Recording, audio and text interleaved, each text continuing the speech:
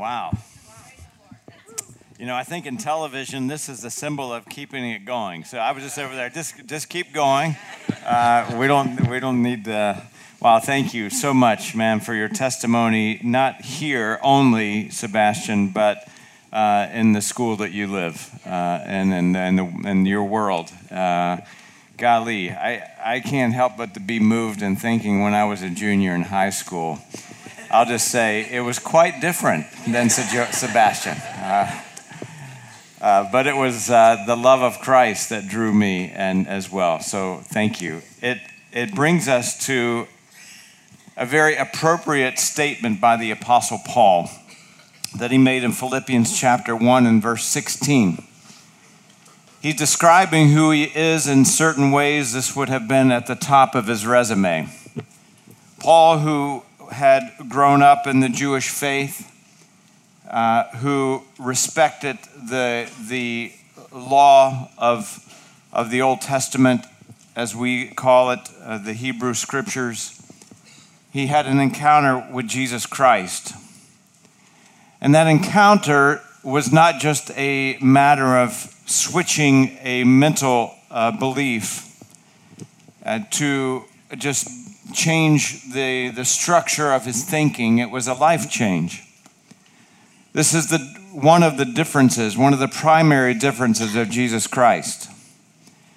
That Christ came to us on this planet so that we would be able to have hope and purpose, that our sin, which was inescapable, would have been absorbed by him, his body on the cross, and that he would raise from the dead on the third day so that he would have the positioning, the power to give to us life. We spoke about this last week. In the Greek, it's called Zoe. It's not bios, our physical life, but our spiritual life, that igniting of new life within us.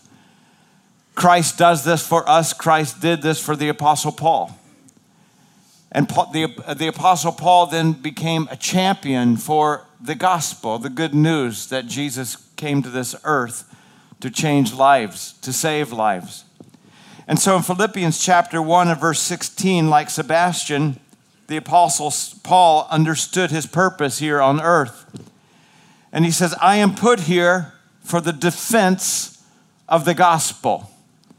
That means that he was put here to take position about the gospel, about who Jesus Christ was, about what he has done, what he can do, what he will do, who he is, who he will be, the future of the world. This is a worldview. In other words, Paul is saying, this is my worldview, that Christ is the Savior of the world, the long-awaited Messiah. And so this past week, I was listening to one of the greatest apologetics here on this planet, Ravi Zacharias. And Ravi Zacharias was going into the defense of the gospel and of our faith. And in this, he began to describe the increasing attack on the Christian culture and the Christian world and Christians in general. Now, as I say this, I also want to be honorable to those of other faiths. Christianity is not the only faith that's being persecuted. Unfortunately, if you look at history, Christianity has history of those who were persecuting. However, I would say that even during times of the Crusades, I question whether they were true believers of Christ, to be honest with you. Because during the Crusades, there were movements of true believers who loved Christ, who were not on the attack. And so you have to understand when there are bad raps, you have to understand true believers of faith. I believe this is true for every religion. And when you look at history around the world and even current times around the world, interview our Jewish friends and talk about persecution and the history of persecution. And they deeply understand, profoundly understand that phenomenon. So Christianity is not the only faith that's being persecuted. However, I will say that in our day and age, that it's more of faith. It's more of taking a stand. It's more of being of tolerant of one another. But I'm finding that those that are tolerant are intolerant. I don't know if you experience the same thing. Those that cry out for tolerance are fine as long as you agree with them, but it's not tolerance. Ravi Zacharias pointed out, in particular to the Christian faith, that the persecution comes in 3 different areas: force, scorn, and scheming. Since AD 30, roughly at the time of when Christ died, until AD 2000, so from 30 to 2000, there have been 70 million Christians who have been killed for their faith. The stunning number is not the 70 million, but the stunning number is that in the 20th century alone, there were 45 million. So 45 million of those 70 million of Christians who died since 30 AD, they died in the 20th century, and for some of us, that's our lifetime. I was born in the 1950s. Reading a Newsweek article written by a Somalian atheist, she writes these words: "A wholly different kind of war is underway, an unrecognized battle costing thousands of lives. Christians are being killed because of their religion. It is a rising genocide that ought to provoke global alarm." 2 weeks ago, I was in a car with two Christian brothers from the Middle East.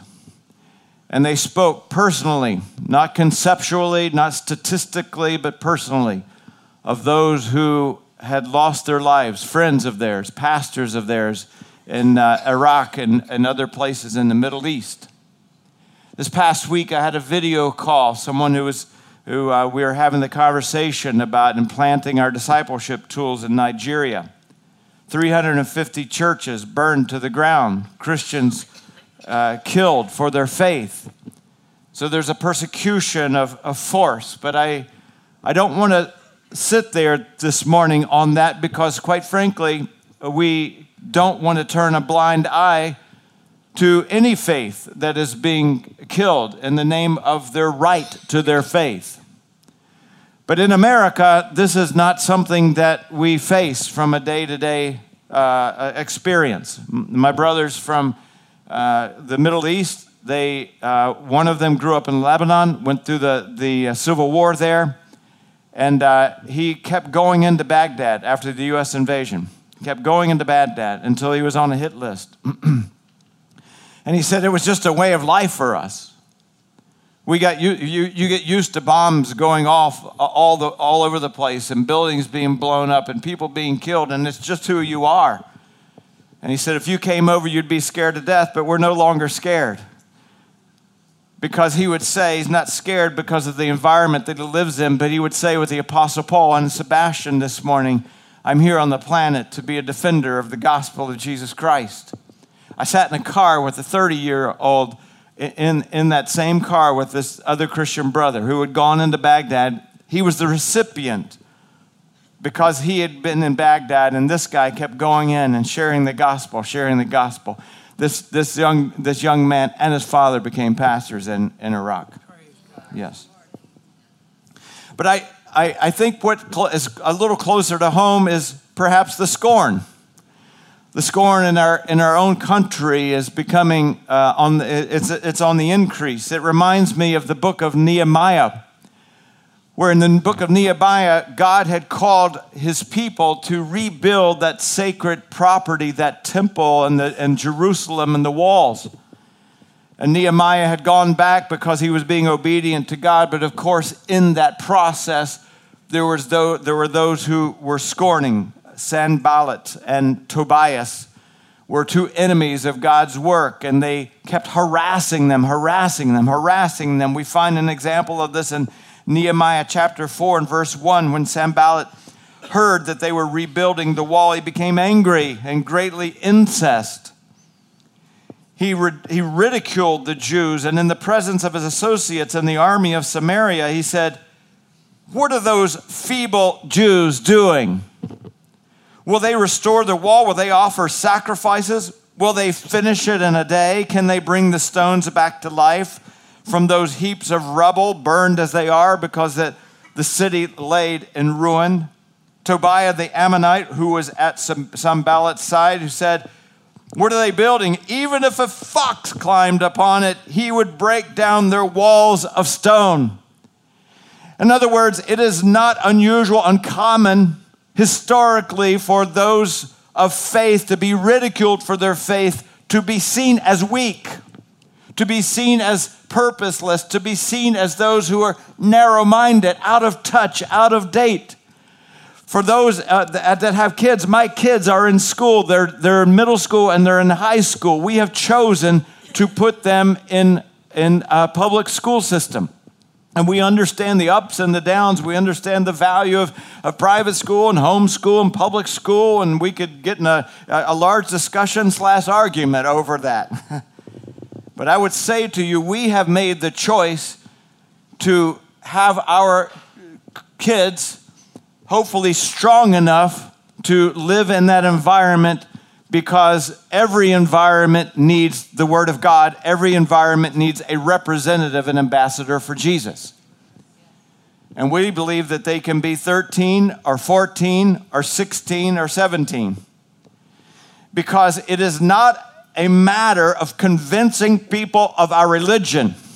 It is a matter of convincing human beings who are common sinners as we are, who cannot rescue ourselves, that there is a Savior who has come, who has loved us so deeply that he gave his life for us, and who can ignite life beyond bios, who can actually give us Zoe, who actually can give us life inside that is unimaginable if you don't have it.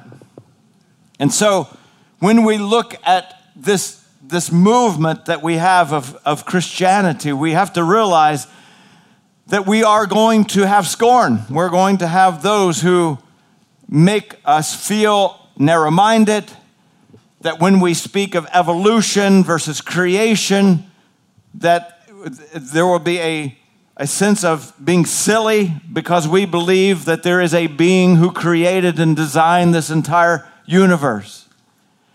And yet when you dig down enough, as Sebastian was saying, and you begin to look at the theory of evolution, it's a word that is now missing from our textbooks, the word theory. It is now seen and asserted as if it's a reality and it's a theory. There are so many flaws in the theory of evolution.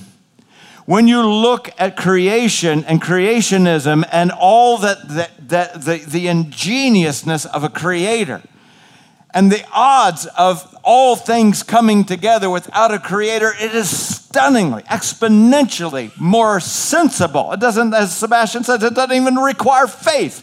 If you were to take the time and understand and be able to explain to another individual, we're not narrow-minded or stupid for saying there's a designer of this entire universe. His name is Jesus Christ. But I would still say that there is a more subtle attack on Christianity. And that subtlety is certainly more than force, which is very overt, and scorning, which is very overt. And it's where we park today in our central passage in the book of Jude.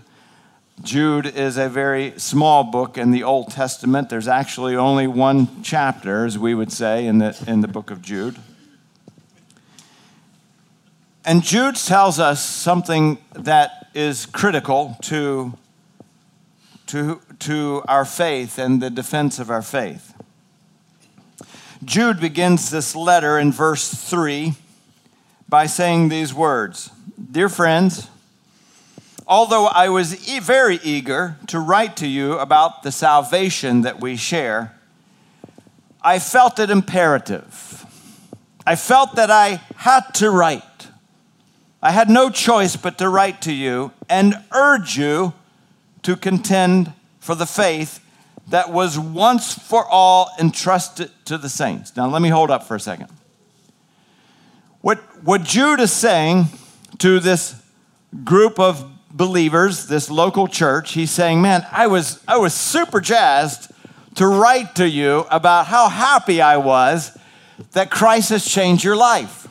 I was super happy to have this dialogue and start the conversation and really get it going. But I've heard some things, and I'm concerned to the point that it was imperative that I have to say what I have to say to you right now. I understand this language as a preacher. There are some times, I've told you, I'll repeat myself, there are some times as a preacher of God's word that I am tempted, to be honest with you, to take an easier route. Because when you take an easier route, you have, from a human point of view, more people saying to you, wow, really great sermon. When you tell people what they want to hear, people like you more. So I'm going to take that route this morning. Just kidding. What? Somebody said something over here? Oh, great sermon. In addition to the great things of the gospel of Jesus Christ, there are things that we all need to hear. This is the heart of Jude. He said, man, I'd love to talk to you about the joy of your salvation and the relationship that you have with God, but I find it imperative. And the reason this is so beautiful in this moment, the reason that he finds it imperative is because he cares enough for the recipients of his letter. He cares about what's happening. He cares that it's slipping a little off course. He cares of how the trajectory of their souls and their hearts and their minds, and then what that means to the world. You see, if we begin to diminish the truth of Christ and are ashamed of that, if we begin to be a pluralist in our thinking that it really doesn't matter which way there is to God, all roads lead to the same. If we begin to blur the lines between creationism and evolution, what happens to those who are in desperate need to know Christ? This is not about being right. It's not about having a checklist. It's not about having a better religion than other religions in the world. It has nothing to do with that. It has to do with bringing life to people. You see, it makes a difference if there's a creator of this world. Because, see, a creator of this world, then it plays into how you'll make a decision about the sanctity of life. See, if there's no creator, sanctity of life becomes then a human decision. But if there's a creator who formed us in Psalm 139 in our mother's womb and who knew us before we took our first breath, it matters. Just in a life way, not a religion way, but a life way. And so Jude cares enough to say, I felt that I had to write and to urge you to contend for the faith, verse 4. Why is this, Jude? Well, certain men whose condemnation was written about long ago have secretly, subtly slipped in among you. They are godless men, watch this, who changed the grace of our God into a license for immorality. Anything goes. You ever heard it? It doesn't matter. You say, what? You said, what did Sebastian say? Your body is a temple of the Holy Spirit? Can you imagine a junior in high school talking to another junior in high school? What? Come on, dude, it's my body. Well, it's not what my Creator says. See, since He made me, He owns me. And since He indwells me, it's sacred. You see, it makes a difference in real life, even on a Friday night at 10:30, about the decisions that you're going to make, who God is. It's not about being right or wrong. It's about life change. Apologetics is not let's get together and just have all these heady conversations. Apologetics matters at 10:30 on a Friday night. That we change the grace of God and say, hey, it doesn't really matter. Do whatever you want. It's settled. We change the grace of our God into a license for immorality and deny Jesus Christ, our only sovereign and Lord. I don't have to tell you this morning that the lines of morality are getting blurred to the point that not even Photoshop can rescue them. There's a feature, I'm quite adept in Photoshop, by the way. That's why all my headshots look pretty nice.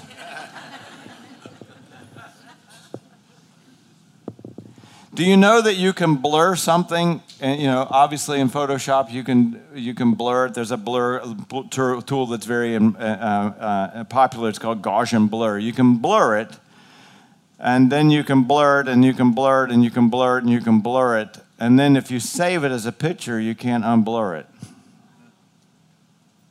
You have to put it back. Once you've closed it out, you can't unblur it. It's easy to blur things. It's hard to unblur them, isn't it? And so it's kind of like this story I heard this week. There was a factory, and their production achievement was just diminishing over and over and over and over. And it was due to tardiness. When the whistle blew and all the workers were supposed to be there were only 50% of them on time. I thought, hey, they must be Christians, kind of like church. Sorry, I thought I'd slip that in. That's because I care for you.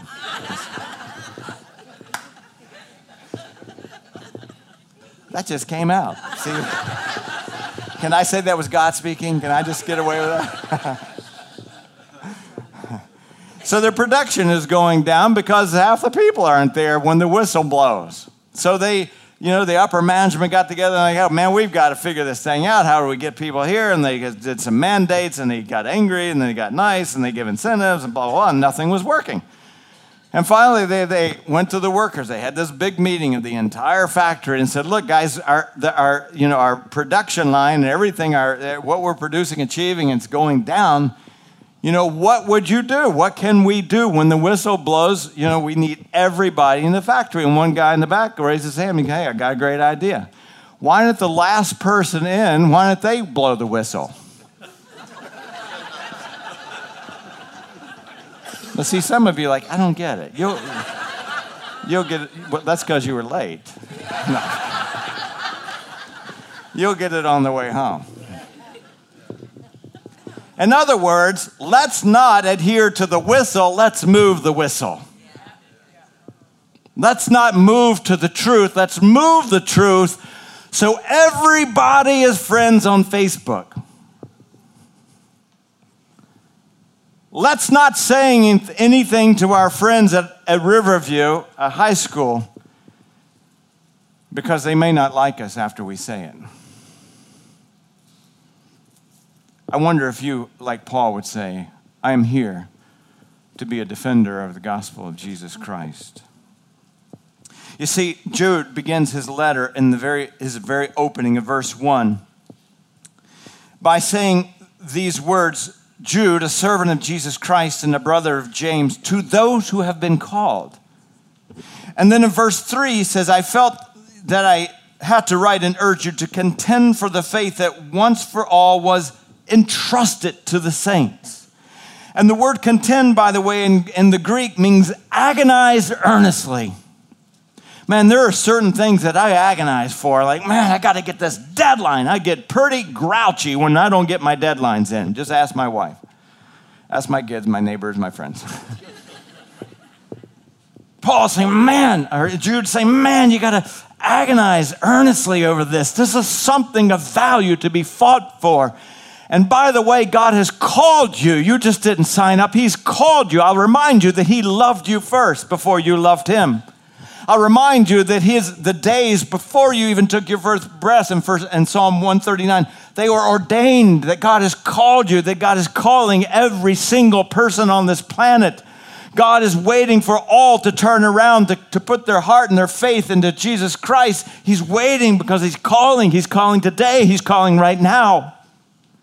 And so when God calls us and then we accept that call and say, I see it, this is the life that I've been waiting for, then God says, now I've called you, but now I'm going to entrust to you this good news. And now that I've entrusted it to you, I want you to defend it with agony. How strong of a language is that? I'm so proud that we've sent these kids, and it's just the beginning. These high schoolers. Sorry, I use the word kids. These young adults, really. These young adults. To prepare them. You know why? Because God has entrusted us with them. So let's look at a statistic that ought to make us agonize a little bit. Do you know what percentage of college students, Christian college students, who walk away from their faith is? After they sit in the class of the subtle embedding, stitching of philosophy, of atheism, of evolution, of all these things, the percentage, want to take a wild guess? 70%. 7 out of 10 of every Christian going into the university system will walk away from their faith. I believe that the two greatest subtleties in our American culture, it's not scorn on Facebook. It's not deadly force in our country.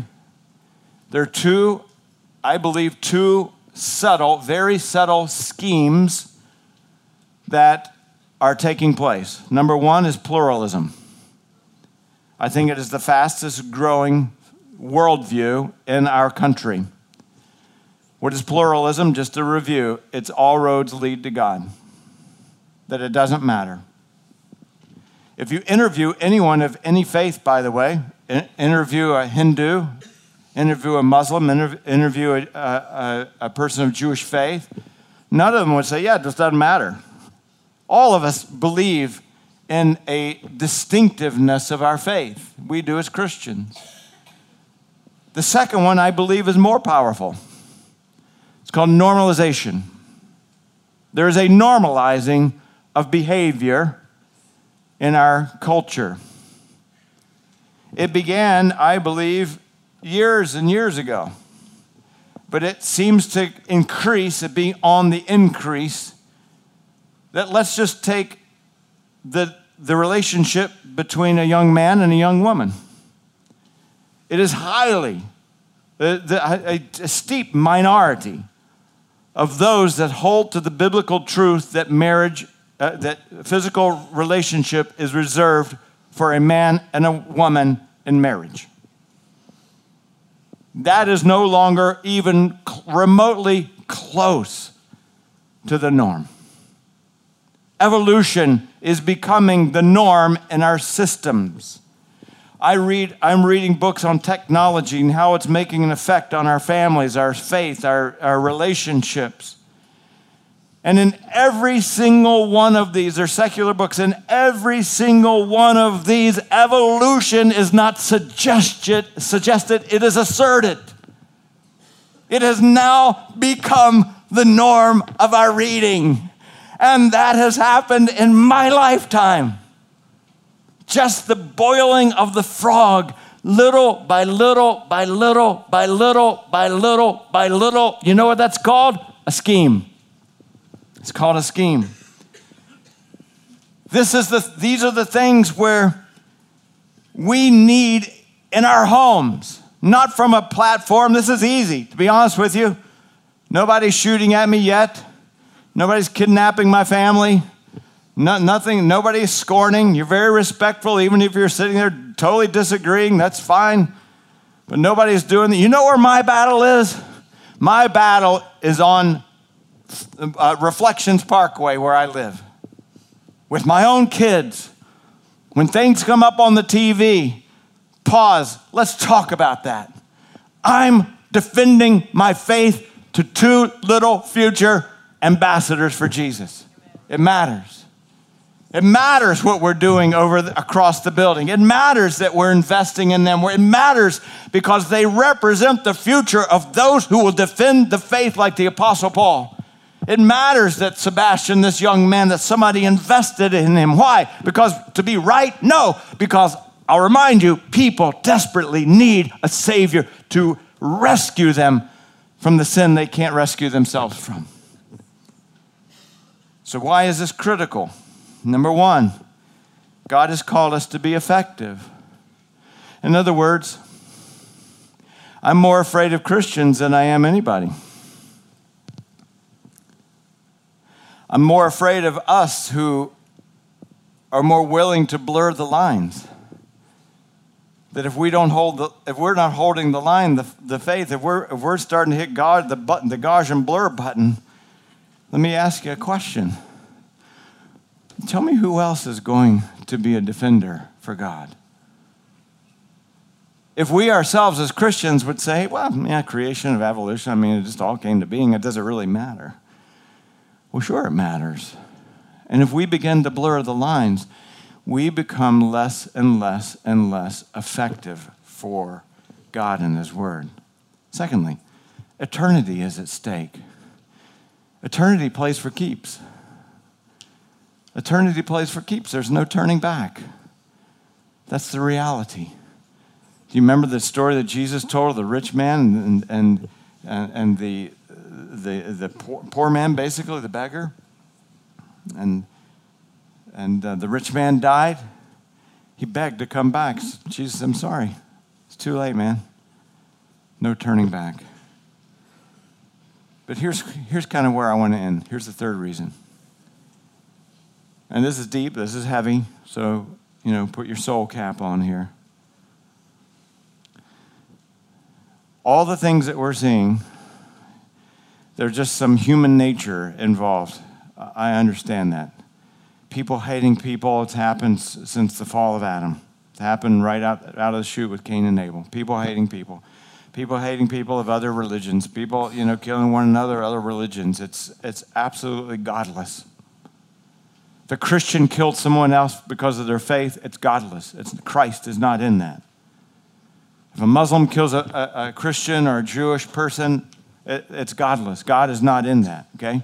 Never has been, by the way, in our faith. But you say, that's just that's humanity. We're selfish, we're broken, all that. True statement. People who post things on Facebook against other faiths, against other people, against people groups, all that, it's okay. Humanity. We're all broken, we're sinful, and all that. But I propose to you there's something deeper going on. And there's a power behind the visible that is at work. And that even the people who are hating don't realize that there's a power behind what's going on. I'll prove it. In Ephesians chapter 2, Paul begins to tell us about our previous life. And that we were being obedient and following the god of this world, Satan. I didn't know that. I just having a good time. I stubbed my nose at God. I didn't know there was a power. I didn't know there was a darkness. I didn't know that there was two kingdoms. I didn't know there was a civil war going on. We look at the things on the news and we think it's only on the surface, the human visible side of it. But see, the enemy is real and he's a schemer. And there's this normalization that's happening. Don't think for just a second it's just a bunch of smart educators sitting in a room talking about, hey, let's change up the textbooks according to my beliefs. No, there's something greater that I would give in compassion say about them. They don't even realize there's something behind it. I don't think they're sitting in the room like, hey, let's do something satanic. I don't think they know it. Why? Because the God of this age has blinded those who are without Christ, including myself, before I came to Christ. I don't even know why I wasn't believing in God. I don't know why I was rejecting God. Now I do. Because the God of this age was blinding me. Watch this. In Jude chapter 4, and verse 4, he says this. For certain men whose condemnation was written long ago have secretly slipped in. This is a late at night Navy SEALs operation. Hey, we're tiptoeing in. They secretly slipped in. They didn't come and say, just like to make an announcement, we're going to defy the faith of Christianity, and we're all here. We're sitting there on row 7. Just wanted you guys to know. Jude is saying, hey, no. They secret. There's something secret going on here. Okay. This is a heavy-duty passage in Scripture that we normally don't get to on a Sunday morning. So you've now graduated from Sunday school. Okay? 2 Thessalonians chapter 2, verse 3. Paul says, don't let anyone deceive you. See, that's sneaky, schemy stuff. Don't let anyone deceive you anyway. For that day, when Christ comes back, will not come until the rebellion occurs and the man of lawlessness is revealed. He's referring to the Antichrist, okay? The man of lawlessness is revealed, the man doomed to destruction. Now, how does he act?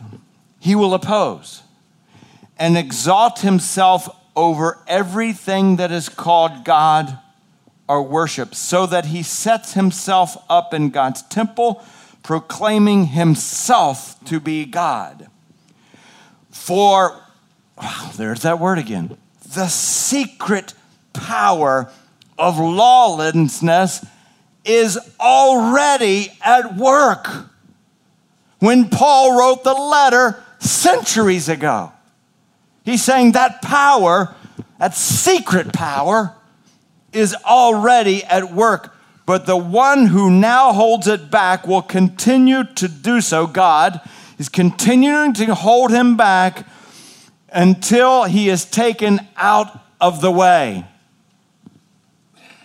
I don't know about you, but I'm reading that. Whoa! You know, sometimes there's a show about the CIA or Homeland Security and whatnot. I'm fascinated by that. I can't imagine, sometimes they'll blame the president or, Homeland Security director because they missed one. I'm like, guys, come on. They have a morning meeting every morning where there are threats that we know nothing about. To sit in that chair has got to be just mind-blowing. To look at the world and see how many secret things are going on. Well, see, God is sitting in a higher chair. And he's seeing the scheming. Don't you see? Like in certain parts of the country I've been, it's legal. It's being legalistic. In other words, let's just keep all these rules, and it becomes super ineffective. I've been in parts of the world where Christians are crawling from here until the gas station across because they think that's going to bring them to God. You see, that's scheming. If people think they can come to God through that, then the enemy, the man of lawlessness, the spirit of that lawlessness, is saying, well, let's go with that. In America, it is this normalization. Let's just boil the frog. Let's boil the frog just little by little by little by little. And if no one is holding the fort, then it just keeps going. God only knows what 20 years looks like. God only knows, even when my middle schooler graduates from high school. If we don't defend the faith. You see, when I read these words, I'm struck to the core. Because when I go back, if we could go back to the Thessalonians verse, the spirit of lawlessness, like we're not going to have a law, we're not going to have a rule, we're not going to have a plumb line. He opposes and exalts himself over everything that is called God. You see, when I say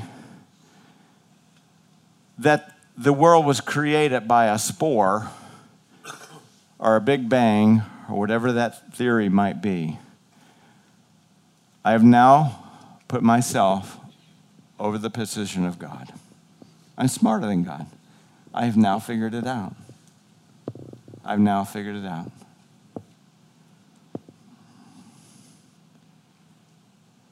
Here's the key. Now, lest you walk out of this building and think we're throwing rocks at others, I say we throw a few rocks at ourselves. And I'll start with me. When I say to God, I'm going to operate on this day, and I'm not going to stop and pause and kneel before you because I'm busy. It's a form of lawlessness. I don't need that plumb line. See, Christ said, here's the plumb line. Apart from me, you can do nothing. Every time we go, it's that spirit of like, I got it. When we say, I'm in this particular pattern of sin and I am comfortable with that, whatever that might be, what we're saying to God is that I think I would rather choose lawlessness when I choose not to forgive. When Christ said, it's the greatest commandment I'm given to you, to love one another. It's the new command. When I choose not to do that, what I've said is, I think my way's better than God's. You see how that works? It's subtle, and I know it's hard to confess, but hey, I started, so we can take turns. When I say, God, I'm going to keep all my money for myself, I'm not giving you back 10%. I'm not giving you back. I'm not going to do that. Nope. It's a form of like, God, I'm putting myself above your heart. When I say, I know you've called us to make disciples, but, I'm busy and I'm this and that, and we're the masters of justification. What we're saying is, God, I think I got a different way, a better way of doing this. It's subtle, but there's a secret power to draw every human being away from God, Christian or non-Christian. And Jude nails the secret right from the beginning. Now, when you study who this guy Jude was, you'll get 3 different options. I won't go into them. But the greatest option is that he was a half-brother of Jesus. And the reason is that he says it right from the beginning.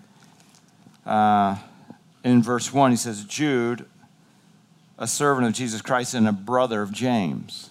The brother of James was a half-brother of Jesus. Why do I say he was a half-brother? Jesus had no full brothers because he was conceived by the Holy Spirit and to the Virgin Mary, so they had a different father. Christ's father was God the Father, and James's father was Joseph. And so most people, and I would adhere to this, that he was the half-brother of Jesus. But what that means is he didn't grow up half-time with him, he grew up full-time with him. He played with Jesus. Let's assume this assertion is right. He played with Jesus. They did kickball, they got in fights, they did the whole 9 yards. He knew the ins and outs of Jesus. He'd seen him. And you know how hard it is. I got a brother, I have 2 brothers that I'm raising. You know how hard it is to let the other one go first? I haven't seen it yet on my own, but waiting for it. Still investing. But watch this. Jude says this. Let me tell you who I am. I could have started with, I am the half-brother of Jesus. But he says, I'm a servant of Jesus Christ. This is what it comes down to. This is what apologetics comes down to. This is what faith comes down to. This is what everything comes down to. When God reveals to us in our heart that we are a sinner in need of being rescued, it's a matter of me bowing down to the sovereignty, Put all arguments aside. Put all intellect aside. Put all faith background aside. It comes down to whether or not we're going to bow our knee to Jesus Christ, the Savior of this world. When I go to make a decision in my life, am I going to stop and pray? It comes down to whether Christ is Lord or not. If I'm going to put myself above God, above Christ or below Christ, that's what it means for Christ to be Lord. Christ being Lord means he's Lord. He's the leader of every aspect and every minute of my day. And when I fail, I then submit. When I write my check and I got my checkbook open, I submit. God, is this the offering you want me to give? When I make the decision whether or not to forgive, that is not my decision. It's Christ's decision in me, and whether or not I'm going to bow my knee or not. Whether I speak up to my friends at high school, it doesn't become whether I know enough. Like Sebastian said, hey, I'll go and research that question. It doesn't matter. That's not the question, whether we know enough. None of us, including me, feel like we know enough, like Ravi Zacharias, that we're going to go conquer the world. And we can talk to an atheist, and all of a sudden, because of our brilliance, boy, they're going to say, whoa, I've seen the light. It has nothing to do with that. It has everything with me saying, Steve, comma, a servant of Jesus Christ. And that is the heart of the Scripture and the defender of the faith. Father, we're grateful for Jesus today. And for those of us whose lives have been changed, God, you challenge those who have been changed.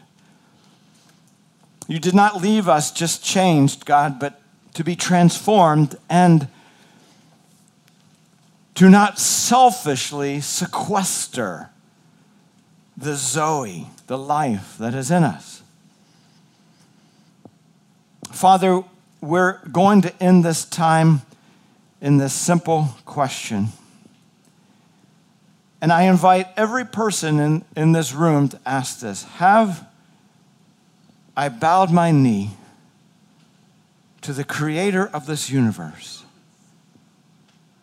and said, God, not my will, but yours be done? And with that question, Father, we will say that we need you and we love you and that you are the God of this universe and the Lord of our hearts. In the name of Jesus, amen. Amen.